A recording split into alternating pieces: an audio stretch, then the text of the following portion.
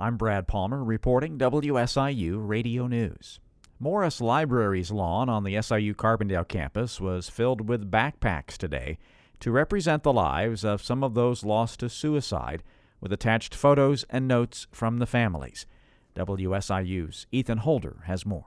Director of Wellness and Health Promotion Services, Shelley Ridgway, shares some of the facilities available on campus for students who may be struggling with any sort of mental health issues. We have our dog lounge, which is incredibly popular, which has 3 themed relaxation rooms with massage chairs and resources available there. We offer meditation once a month, as well as coping crafts.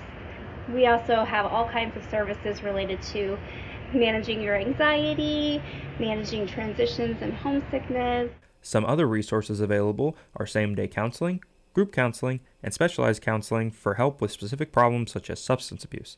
Counseling is available from 8 a.m. to 9 p.m., Monday through Friday, 12:30 p.m. to 9 p.m., Saturday and Sunday. Services are available at the Student Health Center, Baldwin Hall, Grinnell Hall, Lingle Hall, and the Multicultural Resource Center. Ethan Holder, WSIU Radio News. Experts across the nation are raising awareness about the telltale signs of child abuse. Dr. Kelsey Greger, a pediatrician specializing in child abuse cases with the University of Kentucky Division of Forensic Medicine, says the medical community uses what's known as the 10-4 rule.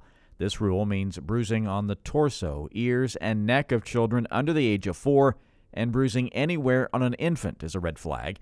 She also says in Kentucky, state law requires all adults to report suspected cases of abuse. Anyone has the ability to intervene on the behalf of a child by making a report to either DCBS or law enforcement, and really identifying those children early and intervening with those agencies really has the potential of preventing serious harm and death. Experts have also developed the Faces P rule, which tells people to look for injuries on the gums, jaw, cheeks, eyelids, whites of the eyes, and the pattern of injuries as warning signs.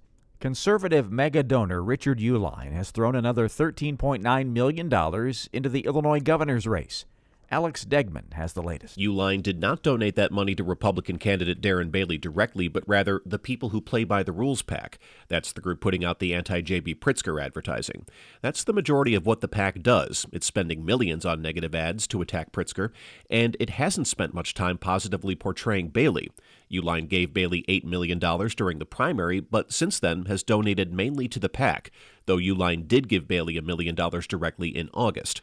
Uihlein has also donated $1 million to the Vote No PAC, which was created last month to oppose a measure that would expand the right to unionize and codify those protections in the state constitution.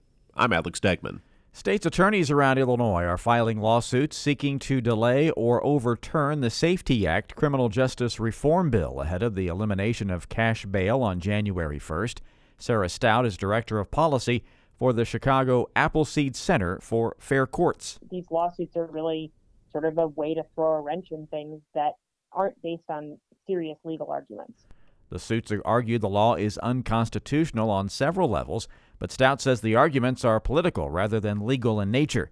Governor J.B. Pritzker's office defended the law in a statement, saying detainees can still be held if they're deemed a public safety risk. The SIU School of Law is celebrating its 50th anniversary. The law school is unveiling its Hall of Judges that honors more than 160 SIU law graduates who have become judges. The display is meant to show students the possibilities that await them when they graduate. 2 alumni judges will be speaking at the unveiling, which will be this Thursday from 4:30 until 6:30 p.m., and it is open to the public at the law school. I'm Brad Palmer reporting WSIU News.